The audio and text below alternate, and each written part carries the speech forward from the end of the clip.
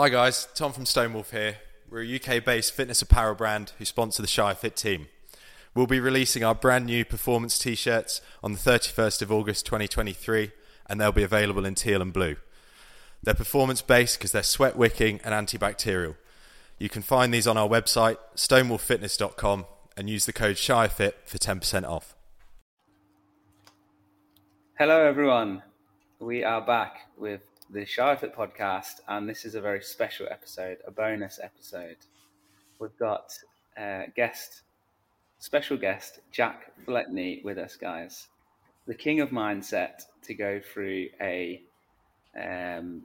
run through of some of his mindset takes on our previous series for mindset. How you doing, Jack? Thank you, mate. Yeah, I'm good, thank you. Good to finally be on. It's been a long time you've been doing this for now, isn't it? Yeah, it's been going a little while now. How successful is it? Do you feel like Joe Rogan? Pretty much, yeah. Actually, I turned down Joe this week. He asked if I'd come on his show. What are you going to talk about? Well, I don't know.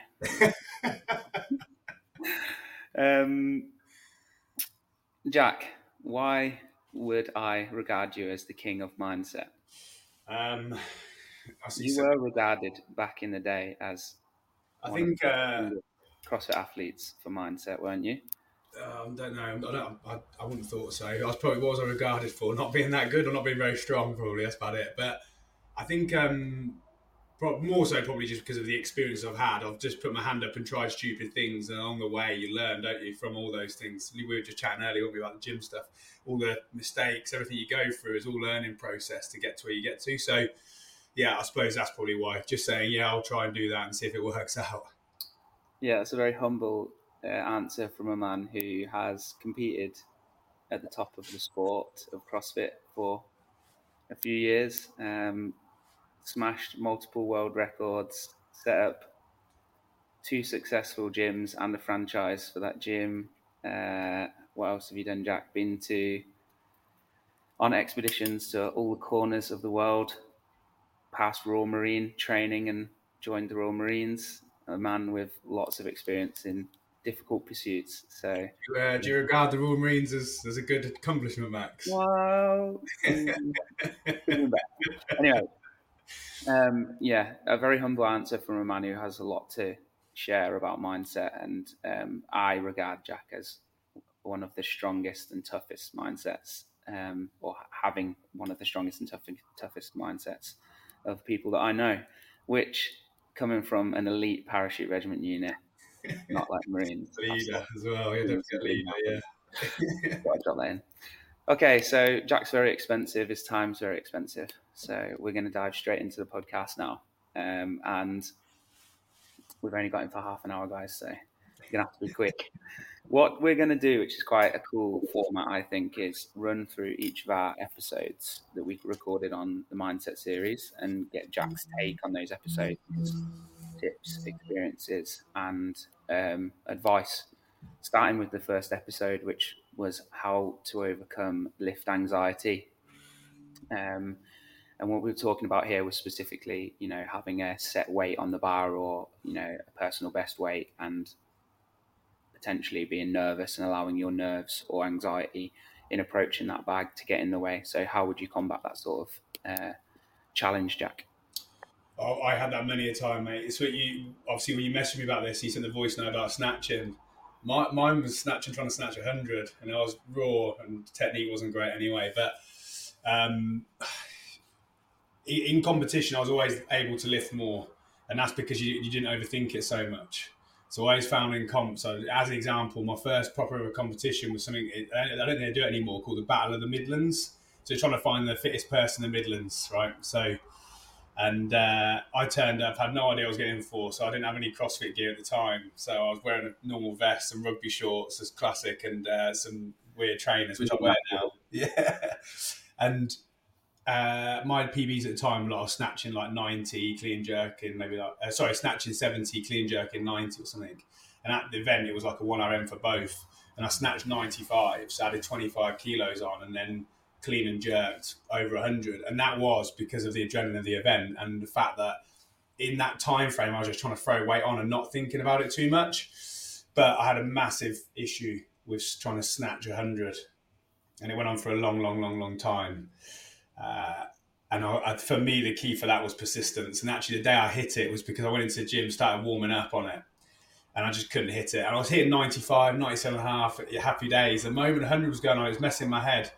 And I remember I failed it about, you're going to be very unhappy with this, I failed it like 30 times. And I remember it was like on the 31st time I hit it. And once I hit it, I could hit it then. That was it. It just removed this barrier. So I quickly realised that actually there's this fake barrier that I just put up with significant numbers, whether it be PBs, double digits, triple digits, whatever you're aiming for. And actually taking a step back and going, look, there's no difference here to what I was trying to hit with 97 and a half. I've got to just change the mindset on it. So for me, it's like, especially nowadays, I don't think too much about the weight. It's more so I just go through the process of what I'm going to try and do with that weight, and it removes that. And then, that fear that you get, that anxiety you get, it can be really good. You know how powerful that can be. It can give you that extra power, right? So I think you have to be somewhere in between there. You can't be like super chill. It's 100. Doesn't matter if I miss it. You want to hit it still, but you need to find. We call it that arousal curve. You need to find that point that works for you as an athlete. And for me, it was always like tilting towards the over aroused side, and not being overly relaxed. Especially because I'm very strong, I had to get after that lift. So a lot of it was just shifting the way I looked at the weight. I think a lot of the things you can hear me talk, if we talk about some of the points you've done in the past podcasts, is a lot of it's about shifting the way you look at it. That's the key. So for me with the lifting, it was that. It was changing the way you look at it, and then making sure I still had that little bit of anxiety, not being too chilled out. Yeah, and you're so right. Like that little bit of anxiety probably helped you to get it in the end. So you need that. You need that little bit of nervous energy. Yeah, but don't you think nowadays we talk about, I think anxiety, fear, nervousness, and because we've got so much talk about removing it, I think now we're getting to a point where actually like we've gone the other side, and we need to welcome some of it and actually accept it, because it's a good thing and it can really, really fuel us to do well. There's been times where I've had it and it's been a real adrenaline rush, and it's enabled me to accomplish something or get through something. Mega. Yeah, I remember you telling me that story about how you just went at it and at it and at it and at it and missing over and over again until you got there. And yeah, it's not a traditional approach. Most Olympic weightlifters would probably cringe at that approach, but it worked. So, a little bit of persistence, a little bit of management. Max, I wasn't, me, mate, I wasn't the best Olympic lifter, was I? I just, any competition, I would just cross my fingers and hope there wasn't anyone else in there. That was my rule. Next episode to talk through is titled "Don't Listen to the First Report," and this was based around the concept from Jocko Willink, who essentially described that the first situation report at war is often a lot worse than the reality of the situation, and that transfers into our lives quite often, and also therefore into our training quite often. Have you come across or experienced anything like this in your career up to now? Yes, quite a few actually. More recently was when we did this row, which was obviously in December, so 8 months ago now. And so that was trying to cross the Atlantic. So you leave from the Canary Islands and try and go across the Caribbean. And we were in a team of 4, and I joined the team with about just over a year to go, and really lucky to have the opportunity to join, because when do you ever get the opportunity to do something like that? And also was lucky enough to skip with the team, and I'm sure it's fair to say our prep wasn't ideal. We had like 2 brothers, JC and Dan, in the team, really like own very successful businesses in London, very busy, got families. And then we had Mike as well in the team, who's West Country. Also, he actually owns a gym over in the West Country. And trying to get everyone together to do training sessions was so difficult. And also, you're in a little rowing boat, so you need the conditions to be quite good around the UK coastline, because the tides are really, really bad. So you get thrown around a lot. So if you go out at sea around the UK and the weather's bad, I'm not joking, you might struggle to row the boat back in. As an example, we did one row, we went really bad, and we rowed out, and we were rowing on the same spot for about 5-6 hours, not moving anywhere because we were rowing against the wind and tide. And all we were doing was trying to hold our position and wait for the tide to turn that would then help us get back in. So we would often meet up for training, get down to the coastline, and the weather was terrible because we obviously booked it in advance and we couldn't go out. It was too windy or whatever. So our prep wasn't great. We only did a minimal amount of training preparation on the boat, and it was a bizarre feeling when we left the Canary Islands because we pushed off and started rowing off, and there's quite a large swell, and the swell is not like waves, but the swell is like the way the water like goes up and down slowly, like big. It feels like big like hills or mountains as you go over the water and go down. We set off, and it was really surreal because I remember thinking, "Oh my god, this is it now. We're in this scenario," and with the excitement of it all, and we had to go really quick on the first day to get out of this bad weather to try and catch this trade wind that cuts across the Atlantic. Because once you're in the wind, it's kind of like, without sounding like it's really easy, it's like cigar out. The wind's pushing you. You're going to get across if you get into that wind, even if you just sit and relax. It'll take a long time, but you'll get across. So we went really, really hard for the first day, and on the second day, like we had hardly slept. Dan was seasick, and fair play to him, mate. He was seasick and still rowing. He wasn't like just sat in the cabin feeling sorry for himself. So we were just doing it, and then on the second day, we found that what we call the trim of the boat was like the boat was tilting over slightly, and I couldn't think why. Normally, it's because you packed the boat wrong. You put weight on one side of the boat too much. And we packed it really well. So we opened up the things, and we opened up one of them, mate, and the full container was full of like, I'd probably say over 100 litres of water, which is not good, mate. And what had happened was there was a leak on the boat. And my first thing was like a dread, because we have a button that you can press that kind of like drives all the water out, and it wasn't driving it out, which means there's a leak. So it's a proper leak. And I remember thinking, oh my God, and it was full, and we were like in this crappy conditions. Everyone was tired, and I was like, we're only one day into this. And that was that first report you talked about. And actually, for me, initially it was a thought of dread. To be honest with you, usually I'm quite optimistic, but I saw that, I was like, oh my God, we're. Yeah, go on. Tell us what were you thinking? What things? Well, I remember the first thought was things like we can't finish, or definitely no. The first thought was because I sort of said to the lads, my first priority as leader was safety of the team, and then it was completing it, and then the third one was also then making a fun experience. So safety was key. And so I was thinking, well, we're going to have to either try and organise a boat from the Canary Islands to come and pick us up and drag us back, which number one is, slightly embarrassing when you're going to try and take on this big challenge. You get 24 hours in and you're getting towed back in again. And then the second thing is, we're going to have to try and turn and row back in, which is going to be really difficult just because of the way the wind and conditions were, like I said, with the UK. So, and then the third one was like, well, actually, this is probably over. I remember thinking, this is probably over because there's so much water in. But there was one thing that happened that like switched me straight away out of that mindset, which was JC just laughed. And another time, mate, JC, I'm sure he'll proudly say he doesn't have like tough hands like me and you, mate. Like he says he's got office hands, and he's got the softest hands I've ever felt. Like he must moisturise or something. And mate, on the first day of the row, I don't know if I'm allowed to swear, but his hands were like raw, mate. Like they were like blisters on blisters. So I was calling Michael Jackson because he was like, he had gloves on, these weird fingerless gloves, and he was taping over his hands. It was hilarious. But he just started laughing. I remember thinking, and he laughed, and went, well, we wanted a real challenge, didn't we? Yeah. I thought what you signed up for, yeah. Yeah, and I thought, you know what? And I thought he sat there with hands strapped, hand gloves on, like blisters galore, and laughing. So I thought, shift it. And I remember just thinking, right, I should get out of that mindset and just going, what can we do now?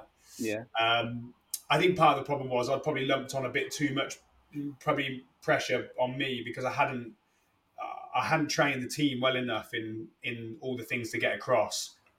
I've taken those responsibilities up, which I think was probably the bad thing to do. That as a leader, you should always try and get the rest of the team to take on different challenges with you. So, yeah, I think that was probably part of the reason. But we shifted it, and the first thing we thought, we've got to try and get rid of the water. So we had this hand pump, and we just hand pumped it out, and it took like 5-10 minutes, and we got rid of all the water. It's just literally like like pumping up your tyres. It just drives the water out.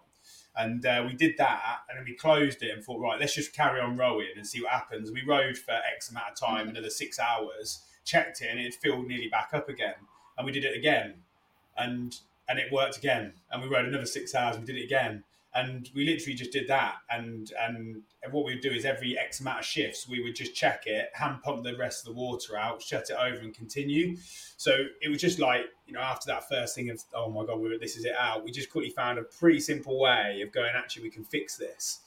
And, and now have a really cool story to tell where literally the team rowed across with a leaking boat. And actually, weirdly, the leak got better as we rowed. So it started filling up less and less.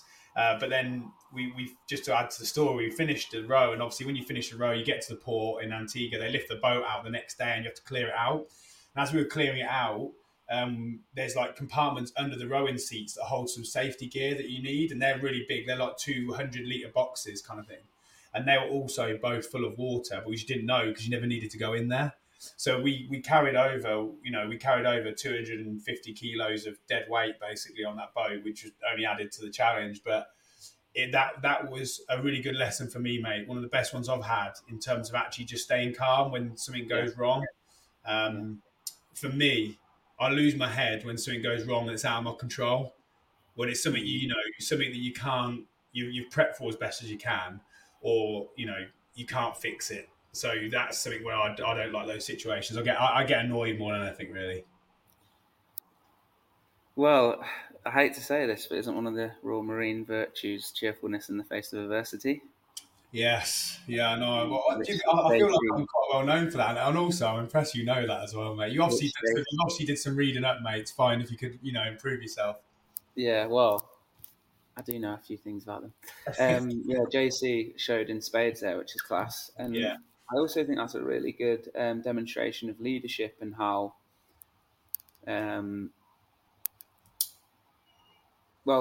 good leadership in a few ways. You for taking, first and foremost, your first thought is, I've got to keep everyone safe. What's the first safe thing that I need to do? And then also upwards leadership. People think it's always about down, but leadership can happen upwards as well. And JC had that leadership, that moment to just laugh and just go, oh, well, here's what it is. And it had a real effect on you and probably the rest of the group.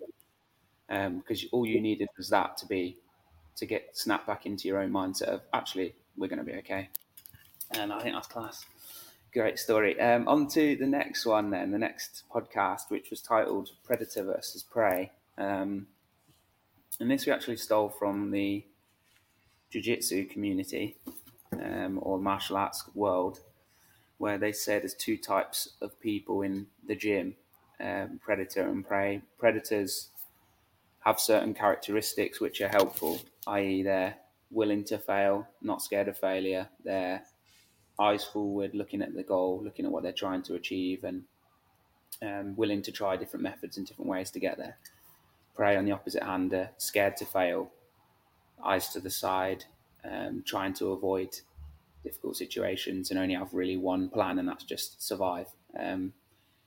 Where have you seen this predator and prey play out? Have you experienced it in your cultures you've been a part of or teams you've been a part of in the past? Yes, yeah, most definitely. For me, I went through a bit of a transition of those two things actually when I was in the military. I'm going to put it down to going through puberty, mate, because I didn't go through puberty properly until I was actually in the Marines. So I'm going to say that's what it was. My testosterone must have just suddenly increased. But I went through training, and the whole training experience for me, going through those, 9 months I think it is, and I spent the whole time scared. I was literally scared. I was scared of like messing up. I was scared of failing. I was scared of, doing those things. And actually it transitioned into when I passed out of training and joined the unit to begin with.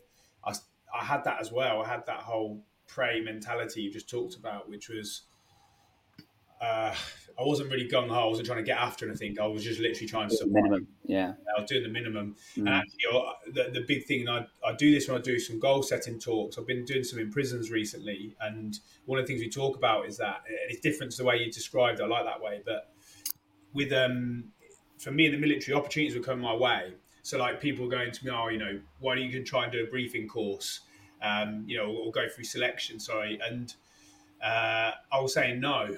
And I know now, looking back, I was saying no because I was scared. I was scared of failing. I was scared of probably like showing that weakness or showing that I wasn't good enough or something like that. And to be honest with you, mate, it's that quote. You know the your favourite. You like it. I think you've got it up in the cafe Man there. in the arena, yeah. The man in the arena, mate. As well. Yeah. Weirdly, I came across that, and obviously went through puberty as well. That also, and testosterone increased, and it shifted the mindset. But and I did start to after that go. You know, I can't. For most people, I would say there's going to be a reason why you're a prey. It's going to be different for everyone, so it's hard to give like tips because I'm going to do it off mine, and mine was always probably scared of either letting myself down or letting other people down and looking stupid. So for me, it was transitioning out of that mindset, and to be honest with you, you battle it all the time. It's not like you know once you turn into a predator, that's it. You know, during that pull-up event when you came down and kindly come and supported, mate, that you know, before that, in the lead up to that one, which I'm sure we'll talk about later, because I think there was a few bits relevant to some of the other episodes, but I was having to fight getting into a prey mentality before that event because I kind of knew that it wasn't going to be that it wasn't going to go very well. And the shift for me was going, well, look, why am I concerned about what Dave down the road is going to say or laugh with his mates about me messing up or something, or someone's going to type online about it. And I think that's an age thing, mate. The older you get, the better you get at not caring what other people think as much. It's very difficult. In my early 20s, my whole priority was that. It was always like, what were other people thinking of what I was doing? And unfortunately, that's not very fulfilling. And shifting out that mindset helped me change into that probably more, let's get after this and chase it, because there was probably more of a purpose there. So, you know, if you, I'm not sure what you talked about in the podcast, because I didn't listen to that one, but for me, it's more so find the purpose and then find out why you're getting into prey mentality. What's the thing there, and try and find a fix for that. And mine was learning, actually, I've got to stop worrying about what other people think of me. Yeah, for those who are listening who haven't heard the quote, it reads, "It's not the critic who counts, not the man who points out how the strong man stumbles, or where the doer of deeds could have done them better. The credit belongs to the man who's actually in the arena, whose face is marred by dust and sweat and blood, who strives valiantly, who errs, who comes short again and again, because there is no effort without error or shortcoming, but who does actually strive to do the deeds, who knows great enthusiasms, the great devotions, who spends himself in a worthy cause, who at the best, in the end, knows the triumph of high achievement, and who at worst, if he fails, at least fails while daring greatly, so that his place shall never be with those cold and timid souls who know neither victory nor defeat." Boom. Go on, Max. Let's go. Go. I actually heard that at Sandhurst. We'd just lost a sort of inter-house event or whatever, inter-company event, and our OC, who was an Irish Ranger at the time, came over and read that out to us, and I was like, that is class, that is insane, because we were a bit downtrodden that we'd lost, you know, and of course, yeah. You've been in the arena a few times, haven't you, mate? And I failed a few times as well, mate. Yeah, definitely, yeah. We're going to go into some of the failures, I assume, hopefully in the next few episodes that we talk through. But yeah, I mean, you are a real shining example of signing up for things that you're not entirely sure you can complete. And you've had some along the way that have been challenging, haven't you? But like everyone says and everyone knows now, that the failures in those tasks probably taught you something that led to the successes that you've had elsewhere. Oh, most definitely, mate. Yeah, and actually, also some of the failures I've actually enjoyed more than the successes in a bizarre way. Like you look back now and we talk about them. I don't really talk about them that much, or even other stuff. So, you know, but yeah, definitely, mate. And every single one was only really enhancing that predator-prey thing of realising actually, like, the failure hurts. It always does. You know the feeling. Like, you know, we chatted after the semis, and you know how you felt about that. It's gonna hurt, but at the same time, you're also so pleased you went through that and got the opportunity to do it. So yeah. So for me, with any of the failures, I'll always put my hand up and say I'll try and do something. That's because if I'm not engaged with something, I really struggle with like the training for it. So I'm not someone that can be like, like Goggins and get after it every single day. I have to have something that I'm engaged in, otherwise I won't really want to work towards it. And for me to be engaged in it, there has to be a bit of fear that it's going to be tough to do. And then I'm like, okay, let's see if we can get this. And then, like you said, there's been loads, mate. There's been more. I've failed more things than what you'd probably class as succeeded at. But it's also definitely put me in better stead with time of going through those failures. Yeah, you, like I said, you've been there to see quite a few of them, haven't you, mate? Yeah, maybe you're a bad omen, Max. That's what it is. Side note, just a funny story on that. When we went to go see Jack in the pull-up world record attempt at Franklin's Gardens, is that right? Is that what it's called? Yeah, they've got a sponsor now, mate, because rugby money-wise isn't going great. So they're now the Cinch Stadium at Franklin's Gardens. Oh, well, yeah. Previously, the Franklin's Gardens. We were at semi-finals at the time, virtual version, because it was COVID. And we arrived. We'd done day one. And we'd finished about 3 or 4, whatever. And we drove across. It was quite a drive, maybe an hour and a half or something like that, 2 hours to come and see Jack, because we thought it was, Don't we feel bad now? Come on. A worthwhile drive. Well, no, but as we arrived, we walk in, and it was quite some event. You'd put on a right event. There was sort of vendors there and drinks. It was more of a party, really, and you were just sort of tipping away at those pull-ups. And I walked in the door, and bearing in mind me and Jack have got the day 2 of the semi-finals the next day, I said something like, I can't remember the wordage, but it was something like, oh, I'm going to go over here. And Jack looked at me and he went, yeah, all right, then. Let's get one. And I said, what do you mean? He went, I thought you meant, let's go get a beer. So he was willing. He was going to have a few beers on your behalf, mate. So did you get a beer in the end or not? No, and then I was like, no, mate, we're competing tomorrow. What are you on about? Brutal. Yeah, classic game. Yeah, I could have done with a few of them, mate, to be fair, at that event. Yeah, that was, yeah. Well, look, I think, like, just to put context to it, the reason it was a big event, obviously, because of fundraising, right? So that was incredible because, like, that started... What the most you've raised? What do you mean? For that event? Or, yeah. That event raised 50-something thousand pounds. A lot of money, yeah. Yeah, so that was great. Some really, really amazing local businesses that got behind that. And all got behind the event. And so, in terms of, like you said, the food vendor, Marcel, the roastery, the coffee, Bella Barista, the Saints obviously allowed us to use the stadium. We had audio team and DJs all come in. So it was a really, really cool event. It was great. I probably added to the issues because relevant to that, mate, I don't know how you explain it. I know I'm sad I've made notes because after you sent me that really good voice note explaining what it was about. But the victim, pessimist, optimist, realist, warrior. Yeah, so that's actually the next thing we're going to talk about. So, episode 4, which was the mental toughness framework. So that was the levels: victim, pessimist, optimist, realist, and then warrior. Yeah, go on. I went through all of them, mate. It wasn't like a natural lot. I went up a bit, down a bit, up a bit, down a bit, all the whole time.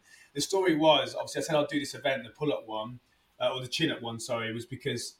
I wanted to do something that was like the odds were completely against me because realistically the charity we're doing it for, the Saints Foundation, a lot of the kids there, unfortunately, the odds are against them massively.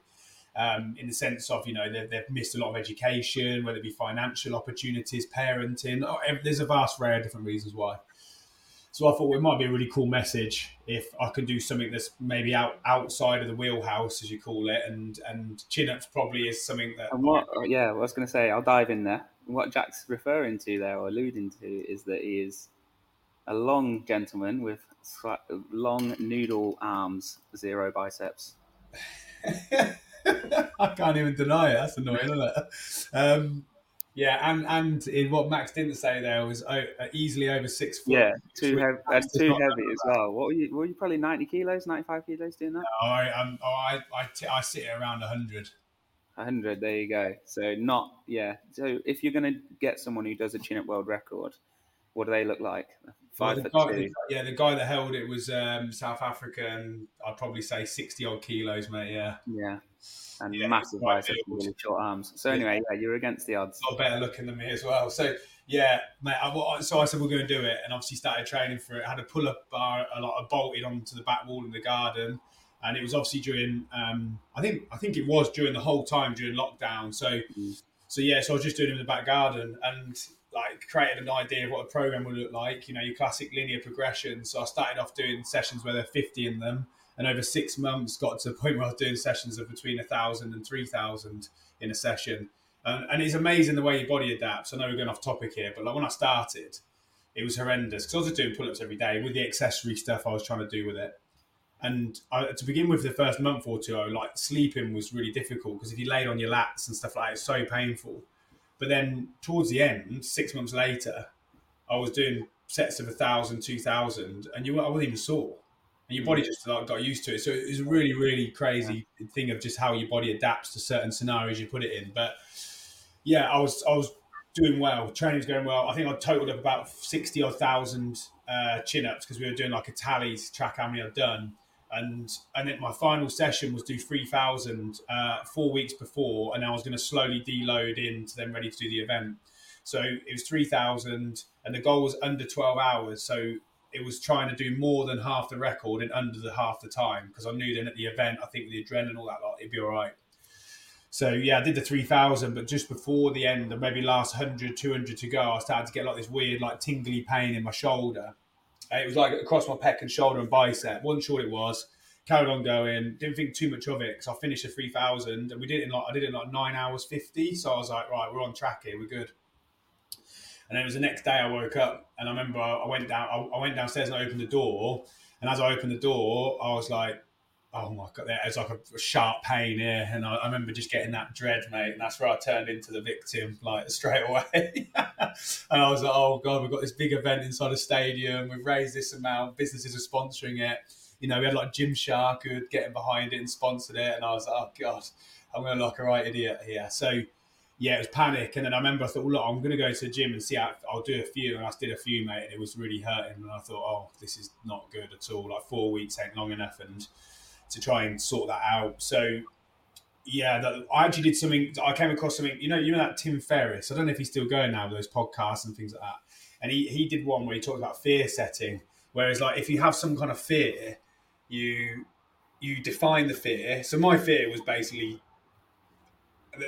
I think the original fear was not getting the world record. Yeah, failing. So that was the fear, and then what you do is you go prevent, and you go, what can I do to prevent that fear from happening? So for me, it was like, right, I need to go and see physios, I need to sleep, rest as much as possible, work out how we're going to try and get through the event as best as possible. So I created this whole list of all the rehab stuff we're doing, went to physio, and then the final one is define repair. So if at worst case that fear happens, can you repair from the situation? And for me, I was like, well, yeah, if I mess up, we still raise the money. Yeah. So I was like, actually, you know, although this is crap because I put so much effort into it, I never trained so hard for anything ever as that event. But I thought we were going to raise the money. So that really helped. And I just went through the rehab process, but unfortunately, like it wasn't great. So for those 3.5 weeks leading up to the event, I didn't do another chin up. Just because I couldn't, as in like I had to rest it because every time it was tweaking it. And then we just turned up for the event. Probably in hindsight, I should have tried to postpone it and just do it smaller or whatever. But the money, you know, the event, you couldn't really say no to doing all that. It's a very cool experience. So, I imagine Saints weren't like, oh, yeah, you can just have the stadium. Yeah, exactly. That's fine. That's it, mate. Yeah, exactly. You know, so mate, it was a valiant effort. And although you didn't achieve the actual goal of the world record, what you accomplished in terms of donations and the event and the hype around it was incredible. Oh, that was great, mate. That was a lot of people helped with that. To be fair, I'm not that good on social, but loads of people were great telling the story. Just to dive into that, the whole point in that episode that me and Johnny did was that it's unrealistic for people to expect to react positively to negative situations, which is often put out as the gold standard, you know, for people. Like something goes wrong and they're expected to, you know, smile at it and go, oh, brilliant, I can learn from this situation. You've got Jack Fleckney here who's, you know, got an incredible mindset, and he's just told you, you know, that his first reaction to that situation was to become the victim. And actually the point of the episode was to discuss how we think that the speed with which you move through the levels is probably more important than actually what level you start at. You know, I don't think, for example, people in that situation, the same as you, with everything booked, all those people there to come and watch you, if they had an incredible mindset, are going to go, oh, great, I've injured myself 4 weeks before. No one does that. Unrealistic, yeah. I But think that's what they might do is go have a 10 minutes where they go, fucking, this is awful. You know, I'm gutted. You know, this is a bad situation. Victim, pessimist. Well, people always get injured when they do thousands and thousands of reps. You know, 4 hours later, they're into optimist, going, maybe we can still raise a load of money. You know, 4 hours like after that, they're into realist mode and they're going, sometimes, you know, people get injured doing events. That's just life. It's just what happens. Whatever I can do, I'll make the best out of the situation. And then probably now, post that situation, you're in warrior and you're going, I learned a lot from that situation. I learned how to, you know, that technique, fear setting, you learned because of that situation. All these things you got, the silver linings. Oh, definitely, mate. Yeah, that's a really good point. That transition. Like, I turned up to that event like warrior, mate. Like I was ready to go deep into the pain cave. Like I'd meant to. You know, you go for that prep, don't you? And Yeah, you know, I was like, there was this side of it where I was like, I'm going to go in and really attack this. I'm ready to hurt, and I'll hurt myself, like, you know, over a medium term of time in order to see what we can do. yeah, But then there's also that you fight in that battle, that other side, which was like, you've got this injury. You probably, you know, it's going to be difficult to get the record. So during the event, I went in warrior, man, went really, you know, tried to attack it. And it went all right, actually, the first half. yeah. Still did. How many pull-ups did you do? Chin-ups, sorry. I think it was I can't remember now. It was like I think it was like 3,700, 3,800, something like that. Crazy. But you know, the context was I flipped from warrior to realist about the 12-hour point. So I got to 12 hours and we were over halfway of the record. Yeah.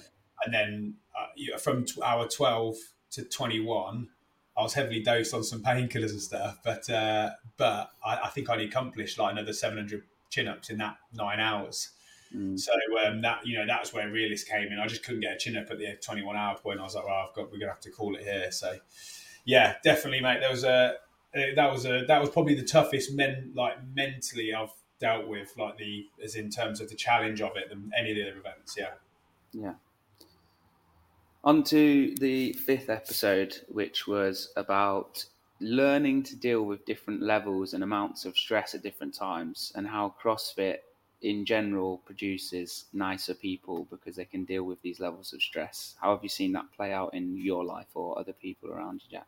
Yeah, well, when you said that to me, I was like, that's such a cool way of putting it, and it's probably very true as well. I think I don't think it's just like a quote, but for me, I was lucky enough to obviously open a gym, so I think I saw lots and lots of people go through that, and I always found actually when you get people that join and they like start flying for the first 6 months, often I remember used to think in my head, I don't think this is physical.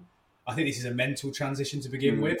And you could see people like learning how to push themselves better and deal with, like you said, that stress, because that is exactly what it is. If we talk about what mentality is for me, so if you said to me, what's mentality or having a strong mentality, I'd literally go the ability to deal with stress or pressure. Yeah. So yeah, you saw that in people, and I always like to think that transitions outside of the gym as well. Do you think it does? From you've got more experience than me now as a gym owner and seeing people go through the training. Absolutely, yeah. I think that being able to react positively into situations is one of the key life skills that you need. And I think that the style of training that CrossFit is teaches people that lesson very quickly. It teaches people, like, you know, if you go absolutely... So, for example, in that situation where you found all that water in the boat, if you went absolutely crazy in that situation and started, heading back, that wouldn't have been, a successful outcome. Actually, you need to just sit with the difficulty for a little while and deal with it. And then, long term, you have to deal with the water. So you have to put more work in. But you were willing to accept that stress and take it on board because you've probably been in workouts in the past where things have got a little bit harder than you thought and you've managed to fight through. And I feel like there's a lot of profound lessons in training obviously I'm biased because I'm a gym owner and a coach, and I love training myself. But I feel like those lessons carry over to people, and you can actually see a lot of people who do arrive and they freak out.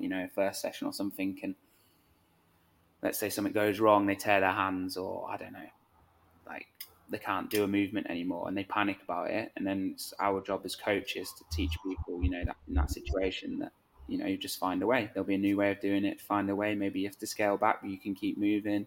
There's all these different like methods and ways of getting around situations. And I think that you learn a lot from those times in the gym, and I do think they transfer outside as well. And I do think that in general, CrossFit gyms and communities are nicer than normal gyms or potentially other communities.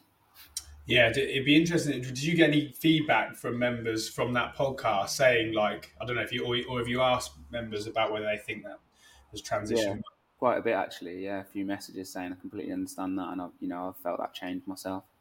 The only counter argument is to the nicer thing is also culture, like the culture you create at the gym. Like you guys have done that incredibly. I always enjoy coming up to visit you because the culture you got there. Everyone is you from day one. You've instilled it. I think it's just probably caring and being friendly, isn't it? I go in there and I don't know 99% of the people at the gym there. Every time I walk in, everyone's always saying hello. Everyone like introduce themselves. It's nice. So. Yeah, I think the other side to that is don't just say because you thrash them or make them work. It's also I think because you've built this culture. That's Yorkshire as well. People are friendly up here. Yorkshire, the further you go north, isn't it? That's what I've heard. Episode 6 was about alter egos and trigger switches. We discussed the likes of Tyson Fury and his alter ego, the Gypsy King, and we also discussed a key moment in my coaching career where you told me that I was the best. When I stepped out on the gym floor to coach that class, I was the best coach in the world to deliver that class because I knew those people better than even the best technical coaches. And that was a real sort of moment that you said, and I took it on board, was when I step on that gym floor, I am, the best coach in the world. And it allowed me to deal with my lack of confidence at the time. So yeah, that was an example of a trigger switch that we gave. Have you got an alter ego, Jack, and have you had any trigger switches in the past, maybe crossing the white lines and something like that? I wouldn't say I've got like one that I name. Have you got a name for your coaching, Max Camozzi, have you or not? I got a name for when I'm competing. My brother says he sees it every now and then. He names it. He calls me the Mad Horse. Mad Horse? Yeah. Where's that come from? I don't know where it came from, but he just literally one day was like, when I seen you doing that workout, you're just like a mad horse, just like churning through the work, And so I take it for myselve and go, right, got to be the mad horse in this one. That's really interesting, mate. I watched some of that Netflix thing with Tyson. I know you've seen it yet, but it's really interesting. And you kind of see that mentality with him when he's in the gym. And it made me think when I was watching it, because like this training he was doing didn't look like like the gym stuff they were doing. It was just a bit like if you saw it, you'd be critiquing. Not world class. Yeah, it's not world class. Except like he is incredible. Like as a boxer, he's unbelievable, isn't he? And I realised actually, like I was watching that, and the first thing that thought in my head was, it's all of it's like there's physical ability, and there's the talent and the time and effort he's put into his boxing skill, but so much of that is mentality, isn't it? Like so much of it is like, and you saw that with him. He has this unbelievable confidence, like literally unbelievable. That no matter what people say, no matter what happens to him, he just goes in and he's just like, nah, I'm the one. And you can see when he's training. Even though the training didn't look amazing, he's just like, I'm the one. And so, yeah, I was really interested. I recommend watching it if you haven't already. So, no, I don't have an alter ego. With rugby, for a while I did, and I think it's because of my stepdad when I was playing rugby, because I was, probably when I was playing, I lived off the fact that I was skillful, so I had good passing, good kicking, and then the only time my stepdad would say I'd played well, this sounds bad now, as if I'd injured someone. So, as an example, I remember, and I think this is again through trained over years. Obviously, him being on the touchline, he'd give me a thumbs up if like I put a big hit in, or if I hurt, he'd be thumbs up. And I remember I broke someone's leg when we were only like playing minis, only young, and I was and the reason that happened, I was furious because this lad had like shoved a load of mud in my face, like in the middle on the bottom of this ruck. We were playing against a team called Daventry, Max. You might remember them, but and this lad like got a load of mud, shoved it in my face in the bottom of this ruck, and I come home and I was fuming, mate. And it was a tap and go, and he caught the ball, and I just flew into him, hit him hard. And he had to get like lifted off and chest off. And then my dad took me to JJB Sports. Remember JJB? I don't think they're going anymore, are they? But took me there and bought me a brand new pair of Adidas Predators for doing it. Well so done, Jack. Good boy for England. Yes, he trained me with that. So yeah, I did for a while. I had this whole like thing where I was overly aggressive, and I remember my first game at Wasps. I was like super over aroused, like in the changing rooms. Like I think I can't remember who we were playing now. It was obviously the academy team, so one of the teams there, and I was like super aroused, man. I went on the pitch, and literally first rucks had kicked off. They caught tackle, and you got to think I'm playing scrum half, and the first ruck I just went flying in for forearm, mate, take someone out, and I got yellow carded straight away. And I remember coming off, and I was like, "Oh no!" And at the time, I wasn't that good compared to the other nines in the academy. So I remember thinking, just give me an opportunity, I've just messed that up there. And afterwards, I used to have like not relaxation lessons, like stuff before kickoff. They used to have me do these different exercises to try and calm down a bit. And that was again a great lesson in terms of control. And now, if I play rugby, like when I played rugby a few years ago, and I play so much better because I'm like. I go across the line. I'm more confident in my own abilities. I'm able to control my aggression. And the last game I played actually was for Kettering, which I believe that's your club, isn't it, Max? Is that your club? Kettering boy, yeah. Yeah, Kettering. Sorry, not Kettering. Kettering.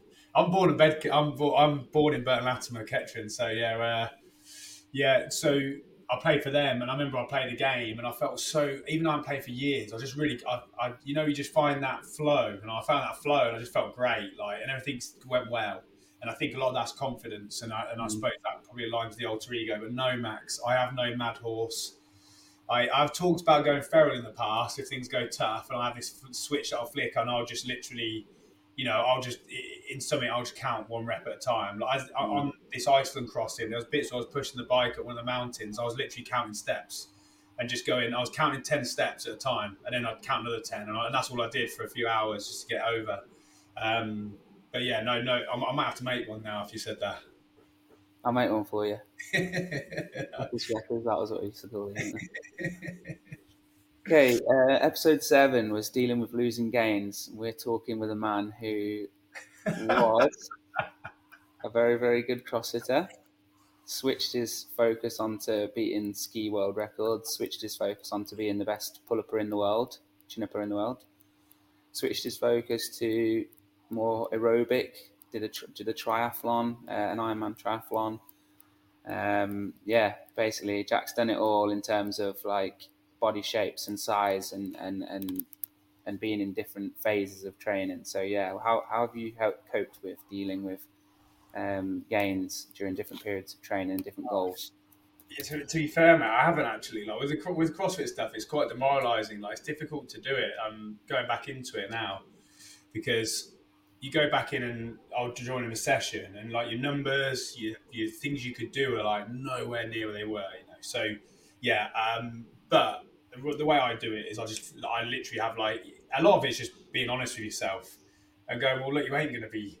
I know I'm not going to be very, very good at that stuff because I haven't put the hours in I used to.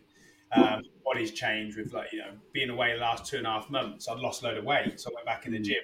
I'm not strong anyway, but all the numbers went down. So I literally just look at it as right. Well, I've pressed the reset, and it's new. They're new PBs now, and it's being patient and not really rushing. And as an example, so when it comes to anxiety, I read this book after I did the MDS. Someone recommended it. And forgot about that as well. Marathon Disciples, yeah. Yeah, the books, the whole thing of the book, context of the book was if you have any kind of anxious thought, marathon through the desert. Yeah. The whole thought of the book was if you have any kind of anxious thought, you are the one that's putting that in your head, no one else. And if you actually spend literally a millisecond thinking about that, it's actually pretty eye-opening because you would think, Well, wait a minute, yeah, and I read it and it was startling for me. So any kind of stress or stressful thought you have in your head, like, oh God, I'm not good enough here, I'm gonna fail. No one else is telling you that. You've just you put that in your own head.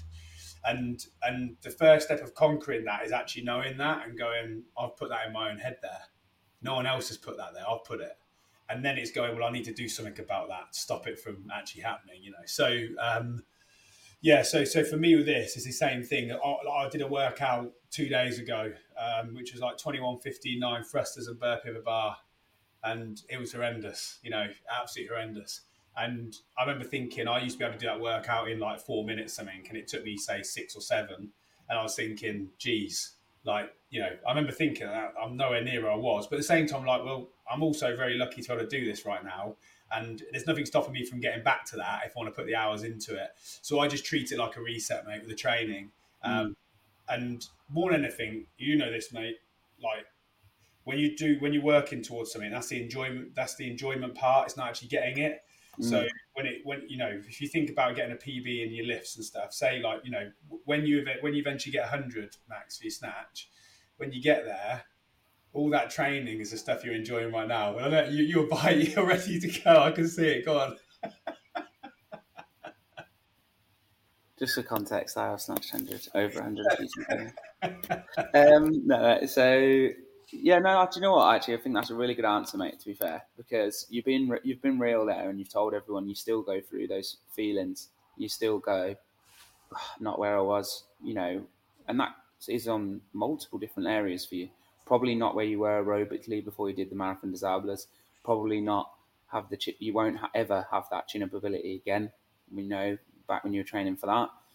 Probably, not as good as you were at CrossFit at one point. That's my little dig back here. But you've been real and said, I get those feelings, but then you've also explained that you just real about it and rationalize it and go, well, I'm not going to be, I'm not going to be. I haven't put the time in. You've been honest with yourself and said, this hasn't been the focus of my training recently. And so it's fine. And you don't record it as a loss. That's what I think is really important. And we did discuss that in the episode with Johnny, is when you record things as losses, it's very damaging, and it's easy for you to go, and it's not making excuses, it's being realistic and saying, I've been training for the Marathon des Sables, my squat clean is going to go down. That's fine. And it's not a loss. And it doesn't mean if I didn't follow a 6-month training for a squat clean, I couldn't get back to where I was before, or maybe even better.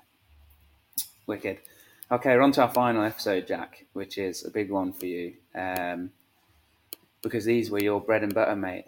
How do you prepare mentally for tough workouts? And I feel like, back in the day when I did used to see you compete in, all different competitions, all different levels, the harder ones were the ones you perform the best in. So what was your sort of techniques and tips for people when they're facing difficult workouts? Yeah, I think a lot of the time was because those workouts are just well suited to me. They're the ones I was good at naturally. But yeah, you know already those ones. That's where mentality really does come in, doesn't it? This is difficult to give advice for because advice is always based off your own individual experience, isn't it? So, and what works for me. So I have lots of different tricks and things that I'll deploy when I'm doing these kind of workouts. But something you said a minute ago was really relevant, which was about creating wins. And I know this sounds way too basic, but it's all I do. I try and switch any losing mentality into a winning one. And it's just I reframe the way I look at it. So we talk about that with dealing with these different pressures. So as an example, on this prison course that I do, we go in and I'll put them in like a majorly stressful situation immediately. So I'll walk into this classroom, and this classroom's got no windows. It's super hot. And I walk in, say hello to them, or introduce them, learn all their names and that. I ask them to move the tables off to the side, and I make them do death by burpees. So I literally, from minute one, so they do one burpee in minute one. So it makes it awkward in the room. I don't play any music, and there's no clock on show. I just use my watch, and they can't see. And I don't tell them when the next minute's coming up. I just go. And that's all I say. And I don't cheer them on. And what I'm doing is I'm creating as much pressure as possible. And then watch how all of the lads react. And it's really interesting because you get a vast array, some like quit, some try and cheat, some some like react negatively or get aggressive or angry at themselves or whatever.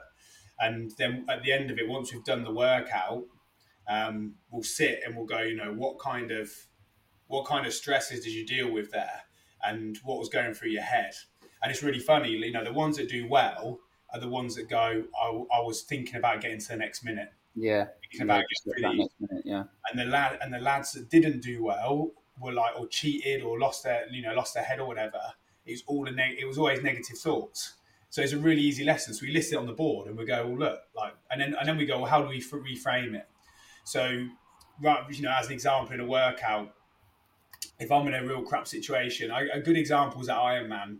You just said that I was aerobically good for it. I wasn't, mate. That was a bet, wasn't it, to try and prove some, like, just as a bit of a joke, to not train for it, and that was also horrendous. But when I got onto the run after the bike, I couldn't run. I was like a penguin. I was in a lot of pain. I was cramping. I didn't know about nutrition, or I hadn't eaten anything for the whole time. I'd been on the swim and the bike, so I started running, and instead of me thinking I've got, it was 4 laps of like, what was it? What's a marathon? It's 26, isn't it? 26.4 miles. So 4 laps of 6 and a bit miles.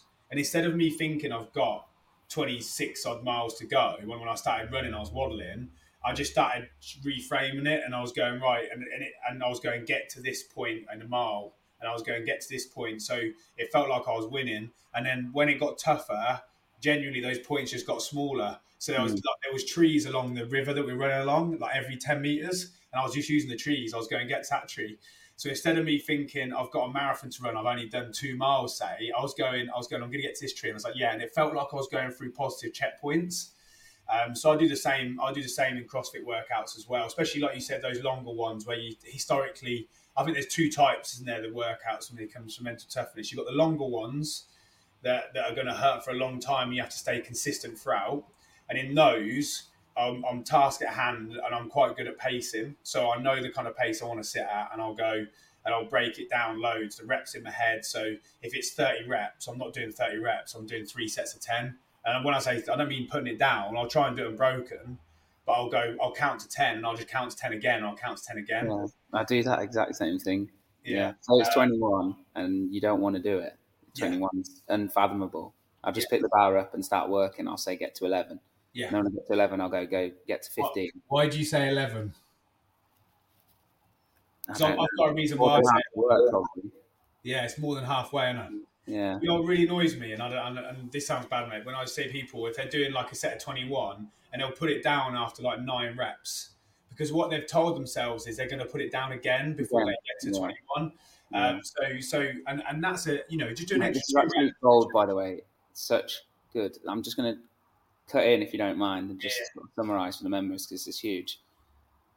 Jack Fleckney's number 1 tip for dealing with difficult workouts is to break the workout down into smaller goals, checkpoints, and then tick those off. And as it gets harder, if it gets even harder, bring those checkpoints in closer. I think that's absolutely brilliant advice. It's super simple, isn't it? But it works. It does. I do, in those workouts, like you said, which are more sprinty, say like the 21s, or I'm trying to think workouts that would be really tough for me, like the heavier ones, like moving a heavy barbell for, say, like a 21-15-9. In my head, I'm like you said there, I'm going for 11, and I'm going to fight to get to 11, because I know if I can get to 11, I'm going to get the next set done as well. And then I think I used to say this to you a lot, Max, when you were starting to get into the competing scene. If you want to be really good at CrossFit, actually, it's not about how rapid you cycle through the barbell or how quick you are on the row or in the transition. Like the key is you rest less. So if you can rest less, you're going to be so much more efficient and better. So that's what I always used to try and aim to do. Like if I knew I was going to put it down to 11 in a set of 21, I'd step back or even not step back, and I know I'd be counting back on that bar straight away, or something to if we videoed, say let's say you videoed me doing a workout nowadays like that 21-15-9, I'm obviously going to need to rest more. She'd see it. Like every time I put the bar down, I'm wasting 10-15 seconds. You think if you do that 6 times in a workout, you've added over a minute to your time straight away. So that was always something I was always looking at as an athlete. I was like, how can I become more consistent? And I learned that from watching Rich Froning, mate, to be fair. Like, it was so strong at. that one that comes to mind is that 10 rounds of, I think it was like 8 snatches, light snatches, and then 10 burpee over bar. Yeah. And I think what you're saying there is people in that workout will start by thinking about the 10 rounds. Yeah. Then it'll get hard. And when it gets hard, they'll keep thinking about the 10 rounds. But Jack Fleckney wouldn't. Jack would think, get to the next round. And then when the rounds get hard, just finishing the round gets too hard, Jack Fleckney wouldn't think about finishing the rounds. Jack Fleckney would think, just get through the snatches. Yeah. And then when the snatches get hard and you can't go unbroken on them anymore, Jack Fleckney's going to think, just get 4 done. And then when he's done 4, he's not going to put the bar down. He's going to go, do another 2. And then he's going to get to 6 and he's going to go, there's only 2 left. And it's crazy if someone could play those thought processes through. I think that's a really interesting framework, a really incredible bit of advice for people. And then it's about having that noise that you're telling yourself, making that loud, isn't it? Blocking out all the other stuff. Oh, it hurts, my grip's blown. Yeah. You're watching. I've got 9 minutes on the clock, and I wanted to finish this workout in 10. You've got to block all that out and just go to that one clear voice, one more rep, one more round, whatever. Yeah, that's it. That's exactly it, mate. Yeah, you're making losses wins, and I talk about like that stress. I talk about having a shield. All of you got like a stress shield around you. And there's only so much it will take, and then it breaks.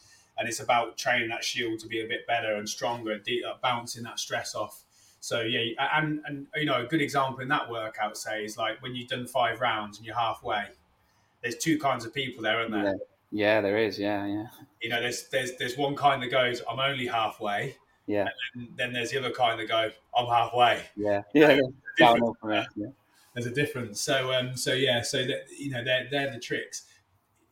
That's exactly what I'm saying, mate. If you're going to say to me, give me one tip for developing that, it's making losses wins, and when you're on that positive train, I'm not telling you it's like, oh yeah, it's all lovely dovey. It's going to be tough, but because you're still task at hand driving through, but you're not clogging yourself down with stress. That's not as an example, if you're thinking in your head, oh, I've got 6 rounds to go, I'll be going, you have got 6 rounds to go, so you might as well get it done. Like, there's no point, you having that thought is not going to make you any better, not going to make you go quicker. So why think it? Yeah, that's class, mate. What an incredible way to finish. I think that's absolute gold advice. Thank you for your time. I know you're a busy man. It's always good to chat. What people follow you, don't they, Jack? Now, because you're influencer. Where do people find you and what you're up to? Because you're up to some incredible things at the moment. Well, actually, at the minute, so I've just come back from doing the crossing of Iceland, which is something we'll hopefully offer in the future for people to come and join us on, which is amazing, like really, really good. And I'm back to the drawing board with some new challenges in terms of fundraising ones. There's only so many you can do before people get bored of donating, so we have a bit of a gap for the next one. But also, I'm 31 now, so I've got to also work out making sure I'm financially stable for the future, and so we're just currently in the position of building this expedition company that we're going to launch in a few months' time. So everything's working behind that, a bit like your business 24/7, trying to get it all going. So that's what I'm doing at the minute. We'll have some more info on that stuff, which is really exciting because it's cool doing stuff on your own and doing challenges, but actually it's really, really fun introducing people to that and going through things like we talked about today. Yeah. So yeah, that's really exciting. Where do people follow you on that, Jack? Is that on Instagram or you got a website? Or what? Yeah, well, no, that's just on social at the minute, but I say social, I don't really post. I keep saying I'm going to start posting more stuff, but we will launch it online, as in you'll see it over social media and stuff when it all goes live. You're at Jack Fleckney? Sorry? What's your Instagram handle? I think it is just Jack Fleckney, yeah, Jack Fleckney, yeah. If you want to see a post once a month about somewhere about some adventure outdoors, no, I'm joking. There's a lot of exciting stuff to come with Jack, and I really thank you for coming on the show, Jack, and sharing your mindset tips with our members. I'm sure they'll learn a lot from it.